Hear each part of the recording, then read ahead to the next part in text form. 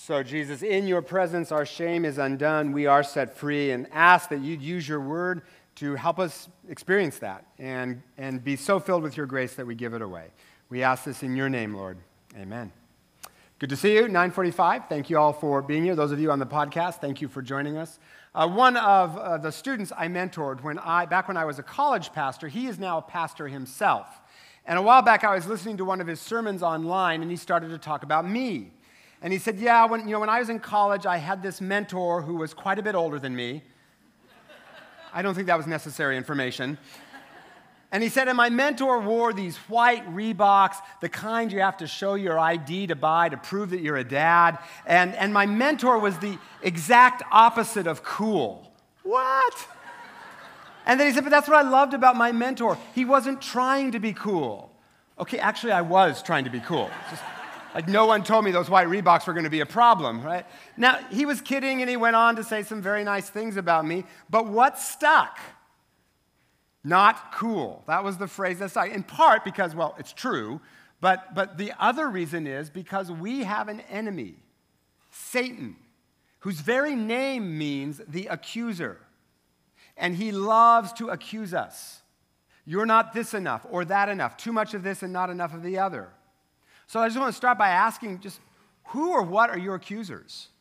Who or what are your accusers? Maybe it's shame over something you've done or a habit that you can't break. Maybe it's someone at work or in your family who just kind of criticizes you all the time. Maybe it's a cultural voice. You're not successful enough. You're not rich enough. You're not doing well enough in your job or at school, or you don't look good enough, or whatever it is. Most of us feel accused, at least in one way or another, at least from time to time. We're doing a sermon series about how we are living through the kind of titanic cultural shift that comes along only once or twice every 1,000 years. And these major cultural shifts give us, as followers of Jesus, in a culture where fewer and fewer people are Christian, it gives us an opportunity to heal the culture, to make it better. And this has happened twice before in Western history. First was the early Christians, the way they transformed the Roman Empire and its culture, not through politics. Politics is important, but that's not how they changed the empire. What changed it was they lived attractively different lives, joyful even in suffering, more adventurous, sacrificially serving those around them until gradually, one by one, Christianity became the dominant religion in the Roman Empire, and that changed the culture. Pretty soon, things like the treatment of women got better. Gladiator games just seemed violent and bloodthirsty. The culture shifted. And again, it happened after the fall of Rome for a second time. Europe was re-Christianized in similar ways, which I'll talk about in a different sermon. But history shows that when we live this different life, it can actually gradually shift a culture if we are the people of God. And one of the things that changes us the most and changes culture the most, because culture only changes when we all change, right? What ultimately changes us and the culture, one of the things is this thing unique to Jesus. It's in no other religion, and it's called grace. And you can see how powerful it is in the story that we just read about Zacchaeus, who was a terrible person, but was changed not by laws, not by being lectured at, but by grace.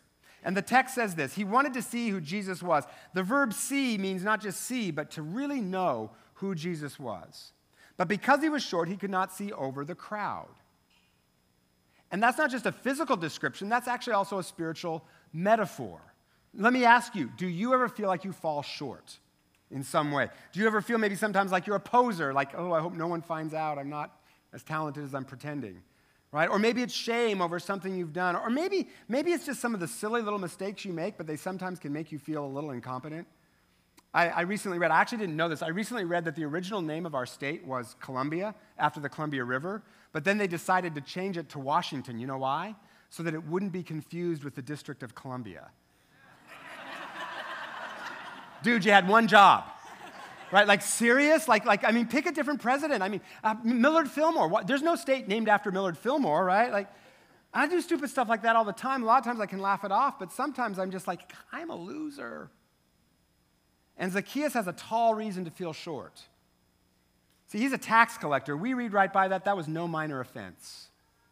Israel had been conquered by the Romans, and tax collectors charged their fellow Jews way more than the Romans actually charged, and they pocketed the difference. And Zacchaeus got very rich by hurting a lot of people. Hundreds of people lost their life savings because of Zacchaeus. Hundreds of people were not able to support their families because of Zacchaeus. He's a very bad man. Not to mention that he is aiding and abetting a foreign colonizing oppressive army that is running rampage over the world, putting people into slavery, all kinds of stuff. Bernie Madoff is too mild a comparison. He has destroyed lives, but he wants to see Jesus. But the crowd blocks him, and that's also a spiritual metaphor, because it's not just that they block him physically, but when Jesus shows grace to Zacchaeus, what does the crowd do? It says all the people began to mutter. That is one of my favorite verbs in the Bible. You can just hear him, right? Like, he's gone to be the guest of a sinner, right? Like, what keeps him from seeing the real Jesus isn't just the physical barrier of the crowd. It's the emotional and social barrier of their condemning, self-righteous, judgmental attitude. Our accusers keep us from experiencing Jesus, whether it's the voices in our head or the voices outside, block us from experiencing the grace of Jesus. And tragically, sometimes folks in the church can be a little bit like the crowd. A couple months ago, King 5 News posted a story on their website about churches in Seattle. And in the comment section on that story, there were some pretty negative comments. People said things like, churches, they're just filled with lies, hatred, and judgment. Great chicken dinners, though. At least we got that, right? They only preach what they want to preach. Nothing good ever happens in a church. Okay, how do they know if they don't go? A church is just a place to spread hate and do a whole lot of self-righteous judging and being judgmental of others. You mean a little bit like that comment right there. Now, I've experienced a lot of grace in churches, but like it or not, for some people, the view is we're just a bunch of judgmental people. Now, lately, the issue grabbing the headlines has been gay marriage. And let me just say parenthetically, I get that there are all kinds of viewpoints in this church on that issue. Right? There's 4,000 of you, so I'm sure there's about 4,000 different viewpoints. Or maybe there's 8,000. Some of you can't make up your mind. But what I'm grateful for is that you guys, we disagree respectfully. You are model to other churches. Plus, there's just a lot of good stuff we actually do agree on, like Jesus.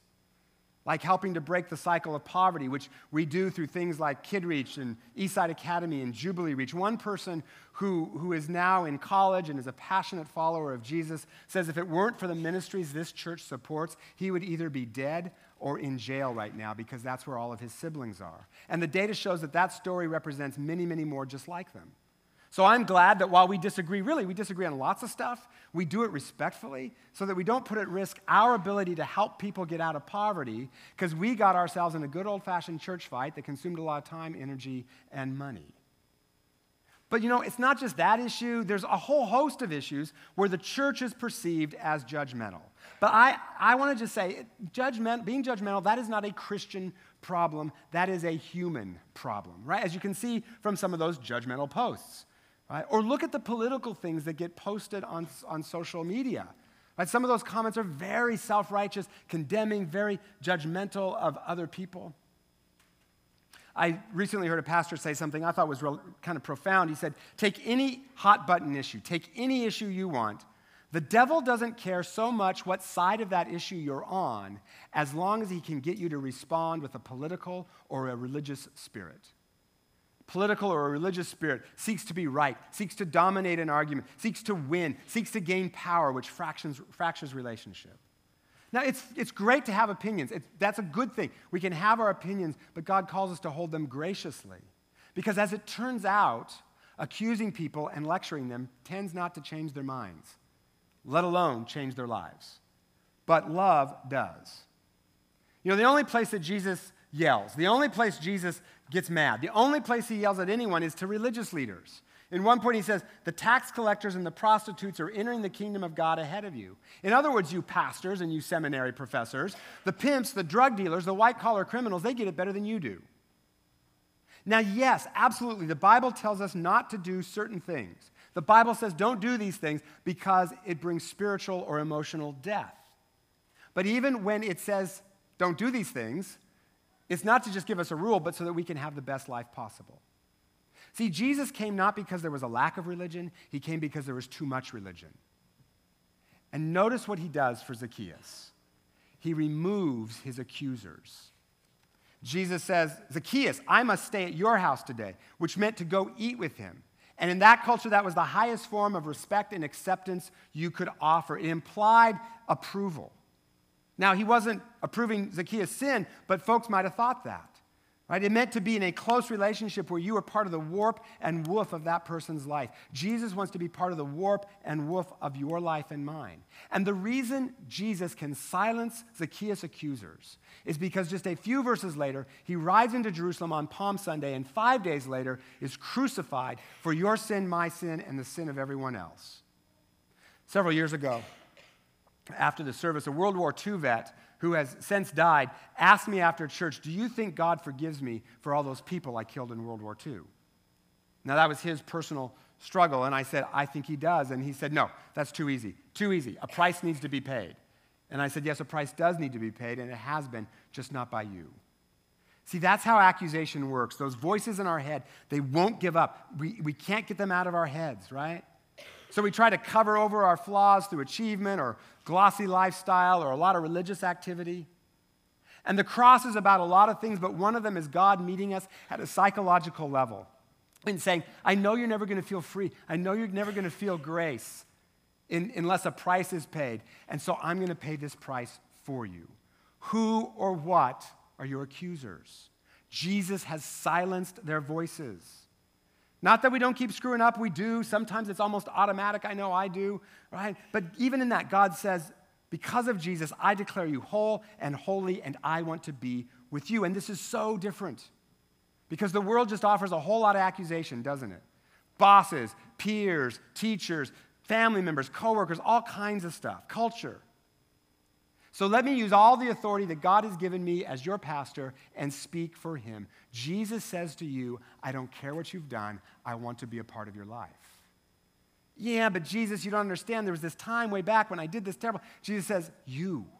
No, you. I want to be with you. Yeah, but Jesus, you don't get it. I don't even want to stop sinning, okay? I actually kind of like sinning, and I'm going to keep doing it. Jesus goes, I get that. I still want to be with you. Yeah, that's nice, Jesus, but what about that habit I can't seem to break? I want to be with you. Don't bother me with all that other stuff. I took care of it 2,000 years ago on a cross. Now, let's you and I go have some fun. He has silenced your accusers. God says you are forgiven, period. End of sentence, full stop. No qualifiers, no caveats, no fast-talking man that comes on at the end of the ad telling you all the ways the medicine can kill you. If God says that you are clean and whole and holy, who are you to argue with the God of the universe? And who are your accusers? Who dares to point a finger at you if you are God's beloved? No one. You are free. Well, I don't feel it. How can I feel it? Well, a couple ways. One, get honest with a trustworthy person. Because when we kind of talk about our fears and our failures and hear someone say, these things don't define you, I love you anyway, it makes Jesus' grace feel more real. Second, prayer. Ask Jesus, would you help me to see myself the way you see me? And then third, worship. Music, in particular, is a great way, I think, to experience the presence of God. I've told you about a priest named Brennan Manning, and one time a man came to him for counseling, and he was addicted to drugs, this man was. He'd had 6 marriages, and Brennan Manning listened and was thinking and thought, should I quote doctrine at him? Should I point out his destructive lifestyle? But when he opened his mouth, the only thing that came out was, I have a word for you from your brother Jesus. Welcome home. And this man said, who is this Jesus that would welcome someone like me? I think I need to know him. And later that night, Brennan Manning was reviewing it in his head and wondering, should I have been harder on this guy to teach him a lesson? And he started to pray, and he just, out of his mouth, he said, Lord, forgive me for being too merciful to a sinner, for if it is a fault I learned from you. Now, that man did go on to become a Christian, and many things in his lifestyle changed in many ways, but notice what changed that man. It wasn't a lecture. It was grace that made his lifestyle different. And you see that in this story. After Zacchaeus experiences the grace of Jesus, what does he do? He says, I give half my possessions to the poor. The law only required 10%. He gives half. And if I've cheated anybody, I will pay back 4 times the amount. That always drives accountants crazy, right? Like, how does that work? But the law only required 20%. He goes, I'll go 400%. Grace has done what no law can do. changed him so much he joyfully goes above and beyond the law. But notice the order. Did Zacchaeus go, okay, I'm going to give it all back, and then Jesus goes, okay, now I can come and eat with you? That's not the order, right? The order is the other way around. Jesus says, I'm going to come and eat with you, and Zacchaeus says, I'm going to give it all back. See, most people know deep down when they're messing up. I know I do. And if they just feel safe enough, often they will self-confess. And then we can say, how can I help you find a different way? How can I help you be who God says you already are? See, too often the church paradigm has been behave, believe, belong. Do right, think right, and then you're one of us. But the way of Jesus is the opposite. It's belong first, and then we begin to believe, and then our behavior changes. And this is what changed the Roman culture as Christians showed grace to people, some of them horrible people, army commanders that were oppressing all kinds of people, tax collectors, all kinds of folks. Christians showed grace to them, met their practical needs, and slowly those folks started following Jesus, which gradually over time changed that very violent culture. Grace is more effective than lecturing. Grace is more effective than political action to change a culture. Politics is important, but it can't change a human heart. But change enough hearts and you've changed a culture. It's slower, it's harder, but more effective. And I think we need it in our culture. There's a lot of accusation. This summer, I went on a social media fast because there was just so many angry political posts. Right? The left was mad, the right was mad, I was getting mad, not at anyone in particular, just mad that they were all mad, right? And that's bad. It made me sad, and I wanted to be glad. I do not like green eggs and ham. I do not like them, Sam I am. In a world where there's so much accusation, all the time, amazing grace. How sweet that sound. That changes wretches like you and like me, and one person at a time, changes a whole culture. See, the world offers us this binary choice, condemn or condone. And we do it to ourselves, self-condemnation, self-justification. Right? But whenever Jesus was offered a binary choice, what did he do? He always said, none of the above.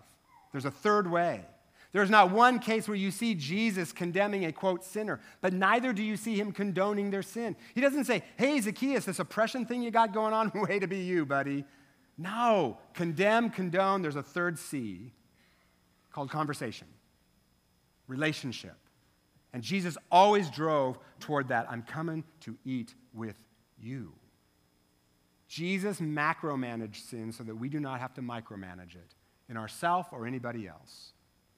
Now, there's a question I'm sure some of you maybe have been thinking. Maybe you've already composed the email to me in your mind, but before you hit send, let me just address it. Yes, Grace, Scott, I understand Grace, but isn't there a time we have to speak the truth in love?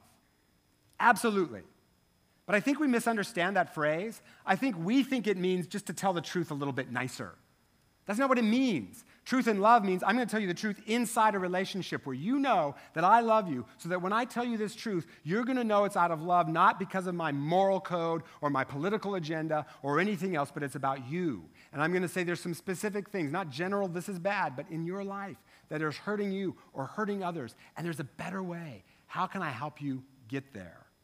It's not saying it nicer, it's saying it in relationship where you've journeyed with someone. And how soon you tell that truth, I think depends on the severity of the damage whatever they're doing is. Some things, they have more damage, so you got to speak sooner. Others, you can wait. Right? And yes, there's a time to tell the truth in love, and yes, there's a time for tough love, absolutely. But if I got to err, I'm going to err on the side of grace, for that is a fault I learned from my Lord. So many people's perceptions is that we Christians have been yelling at the culture, arguing with the culture, demanding of the culture for decades. Question, how's that working out for us? Has it expanded God's kingdom? Are people flocking to the churches these days? Most of the world knows what we're against. We've been crystal clear about that. What they don't know is, do we love them? And for many people, their question isn't, does God exist? They actually think he does. Their question is, does God love me? And is he for me? And for some of those people, we're the only Jesus they're ever going to see, to show them that he cares. Recently read an article by a young man who left his church, but he kind of wants to come back. And this is what he wrote.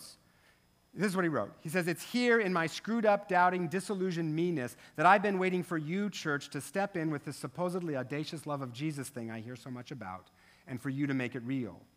Many of us are weary of feeling like nothing more than a religious agenda, an argument to win, a point to make, a cause to defend. We want to be more than a notch on your salvation belt, another number to pad the end of your stats. We've been praying for you to stop evangelizing us and fighting us and sin diagnosing us long enough to simply hear us, even if we are the problem. Even if we are the woman in adultery or the rebellious prodigal or the demon-riddled young man, we can't be anything else right now in this moment, and we need a church big enough and strong enough and loving enough, not just for us as we might one day be, but for who we are right now and can't help it. We still believe in a God that big, so even if we walk away, we're not walking away from faith. It just seems faith is more reachable elsewhere right now. And I know you'll argue that you're doing and saying all these things because you love us, and I understand that, but you need to know from our shoes, it feels less like love and more like space and silence. So yes, church, even if you're right, even if we're totally wrong, even if we're all petty and self-centered and hypocritical and critical, and I'll say it, sinful, we're still the ones searching for a place where we can be known and belong, a place where it feels like God lives and changes lives, and you're the ones who can show it to us. Even if the problem is me, it's me you're supposed to be reaching, church. So for the love of God, literally, reach already. Would you just please reach? Bell Press, can we be that church? Can we be that church that reaches with the life-changing, culture-changing grace of Jesus? Yes, Jesus tells us not to do certain things because they hurt us and others. Yes, yes, yes, yes, yes. But he changes us through grace. So here's your homework. First, you can't give what you don't have, so receive Jesus' grace for you. Through prayer, through worship, through asking Jesus, say, Jesus, here's where I feel accused. And hear Jesus say, they accuse me too, and I am your pain bearer. And if as you've gone through this sermon, you've thought, gosh, am I too judgmental? Do I show enough grace? Just know that if you're asking that question, you're on the right track. And even if you get judgmental from time to time, there's grace for that too. Okay, it'd be really bad if you left a sermon on grace feeling condemned, right? So that would not be what I'm going after here. So there's, I get judgmental. We all get judgmental, right? I get judgmental of judgmental people, right? Like meta-judgmental, right? Like we all do it. There's grace for that too. And then second, having received his grace, give it away. Are there people in your life who are far from God? How can you be the best Jesus to them that you can be? I'll close with this example about a pastor named Hugh Halter. I mentioned him a couple weeks ago, and he's a pastor. And a while back, his wife and daughter went to get tattoos on their wrist as kind of a mother-daughter to remember each other thing. And Hugh went with them and really hit it off with a tattoo artist named Sean. And Sean is this kind of classic hard rock, angry atheist guy. He's got some lifestyle issues. He owns this tattoo parlor, also sells marijuana from it. It's Colorado, it's legal, all of that. Right, well, Hugh, even though he's a pastor, he just kind of really hit it off with Sean, started to see him regularly. And one day he walked in, and Sean had this weird look on his face, and he said, Mr. H, which is what he calls him, before we do anything else, I just want to say, whenever I see your name on my calendar, I get super excited. You've become sort of a dad, best friend, sensei-type guy to me, and I just love the way your family treats me. So I wanted to give you something to say thank you. And he hands him this big bag of marijuana. Hugh's a pastor. It never happened to me before. So Hugh goes, well, thank you. I'm honored, right? And Sean said, yeah, I don't know what you pastors do with this stuff, but, it's important to me, so here. Okay, that's just one moment in their relationship, but in it you can see Sean's heart starting to change. There's a conversation. Who is this Jesus? You've got me interested, right? Hugh didn't lecture him, just loved him, and now Sean is opening his life up to a pastor, something he probably thought he would never do in a million years. Now that story is still in process. There's no, and now he's a Christian ending yet, anyway. And I could tell you stories like that. The Brennan Manning story I told you, that young man, he changed his life. A whole bunch of stuff got cleaned up, right? But I told this story on purpose because it's still in process. And we need to be people willing to stay in process with people simply to show them the love of Jesus, no other agenda. So it's still in process. However, I bet you're probably wondering something, right? Like you're wondering, what did the pastor do with the weed, right? Well, here's the end of the story. He raises chickens for both eggs and meat, and he'd recently slaughtered one of the chickens, but he didn't do it away from all the others as he should have. So all the other chickens were stressed out, and they stopped laying eggs. So he gave them the weed. Worked like a charm. I bet those were some omelets, man. There's a guy on my sermon review team said, it kind of reverses the old political slogan, a chicken in every pot, right? It's a pot in every chicken, right? Now, the point here is not to mellow out like the chickens. Okay, the point is not to be passive in the face of all that needs healing in our culture. The point is not to be passive, it's to be active with the grace of God that changes us and changes the world. To offer something radically different that really works, historically proven to work. It's what changed the Roman Empire. It's what changed me. As I've said before, I'm a bunch of contradictions. I'm loving, yet capable of intense anger at times, sometimes over the stupid stuff, right? Like, my latte's cold. Where's Jesus when it hurts, right? I'm concerned about others, but I can be completely indifferent to their needs. I'm committed to purity in thought, word, and deed, and yet still have thoughts I wish I did not have. I'm a saint with an incredible capacity for sin. And I'm a pastor, so y'all must be really a mess. But it is this mess that God says he loves and welcomes home. Not because of anything I've done to deserve it, I haven't, but because of what Jesus did for me. And when I got a hold of that grace, it changed a whole lot of stuff in my life. And this is how you change a culture. One person at a time. One heart at a time. Oh, to grace, how great a debtor. Daily I'm constrained to be. Let your goodness like a fetter bind my wandering heart to thee. See, it's God's goodness that changes us. Prone to wander, Lord, I feel it. Prone to leave the God I love almost every day. But here's my heart, Lord. Take it, change it, seal it. Fit it for your courts above. So Jesus, fill us so filled with your grace that it sloshes out on everyone around us. It just overflows. We leak it wherever we go because we stand in the freedom of your forgiveness and we give it to others in a way that changes them and our world. In your name, Lord, amen.